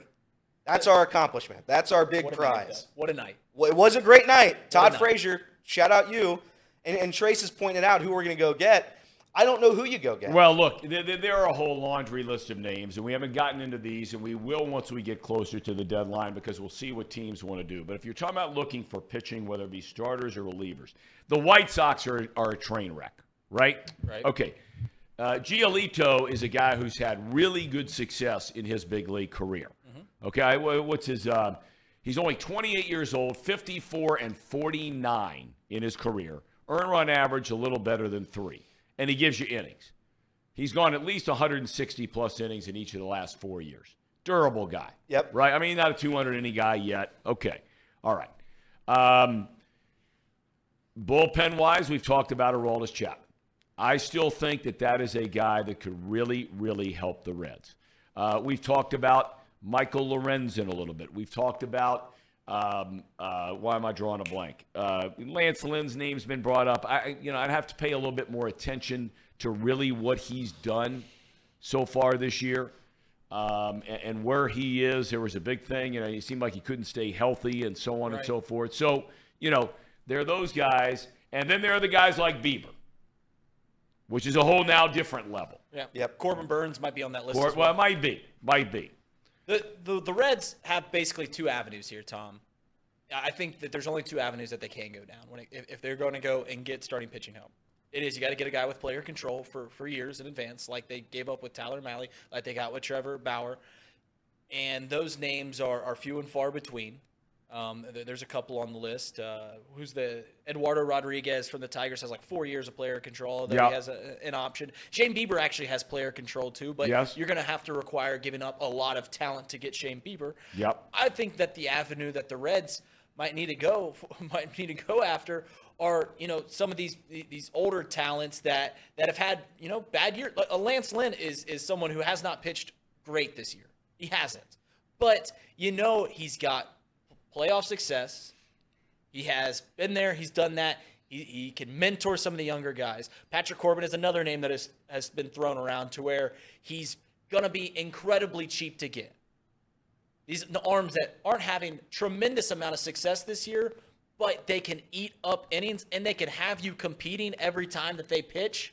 Those are the arms that I think would be the better avenue. Guys that might be gone at the end of the year. Their contracts due up at the end of the year, and so what? It's a rental, but it's an incredibly cheap rental that just give you an arm every 5th day. Hey, can you get us to the 6th inning and only give up like 4 runs? Can you not have us trailing 7-3 in the 7th inning, and we gotta have these young guys come back every single game? Yep. Someone that can just eat up innings and get you in a position to win every time he comes out and throws. People keep talking about your guy Ian Gibaut. How's he going to pitch if we bring in Aroldis Chapman? Yeah, Ian. Ian would be. I think he's been okay. You know what, Tom? No, you've killed him. Now, no, Tom. Wait. Elliot, you killed the guy. Wait. I'll tell you. You killed him. What did you nickname him? High leverage Ian. Yeah, high leverage Gibaut. Listen, Mariano Gibaut comes out when it's 4-0 in the 6th, 7th. Ian Gibaut's at his best. But when there's a runner on base and it's a tie game, he becomes the worst. He becomes J.J. Hoover back in 2015, whatever that was. He's just bad. But, we got guys. We have T.J. Antone. At some point, that guy has to be healthy. I don't know when. Captain Cook. At some point, yeah. The sticky stuff might have He had the best stuff of all the guys they have in the entire organization. Yep. That includes Hunter Green. That includes Lodolo, all of them. When he was healthy, that guy had the best stuff of all of them. My guy, Tony Santiana, I call him Fat Tony. He's a great guy. I think when he comes back, there's a chance he can come out and start a little bit. He can give you 4 innings, right? So we have to get a little bit more healthy with the bullpen. Give me Fat Tony. Give me T.J. Antone. And again, like Reed said, we need at least one. We need one starting pitcher who's pitched in this league before. With respect to the great Levi Stout, who, again, that guy's a batting tee. At the end of the day, if the postseason started today, Andrew Abbott is the Game 1 starter. He has 4 games under his belt. That's right. That's not sustainable.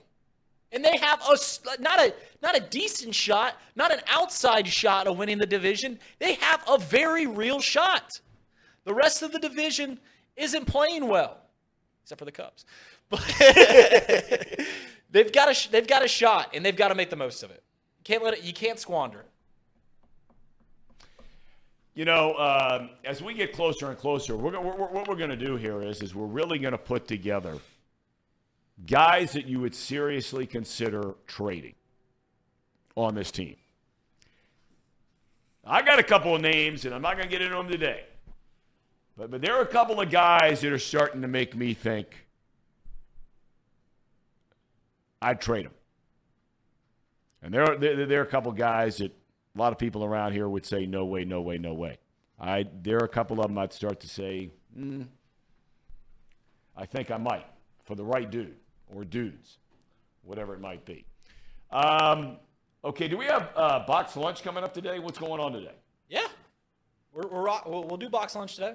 You got box lunch? Trace coming in, or just you guys handle it? What are you doing? Me, and then I'll sit up there. You and the guys here? Yeah, we're just going to talk some more Reds. Okay. Do we have a cherry on? We do. Give me about 2 seconds here. Okay. No problem. I'm sending it to Casey right now. No, Alex Wallace. I don't want to trade Ellie De La Cruz. He's not one of them. When's Chatterbox night again? That's July 17th? July 17th. July 17th. Also, one other thing while Casey's getting this in here. We posted a link to a writing position here at Chatterbox. Just to clarify, because I saw some people in the comments talking about this. I listed, all the local teams on there. You don't have to know about every team. We're looking to build a roster of people that maybe if you only know about the Bengals and you only want to write about the Bengals, that's fine. You can send it in. We tweeted out the link. We're closing applications this week. You can send a note to me. You can send a DM to me if you're still interested.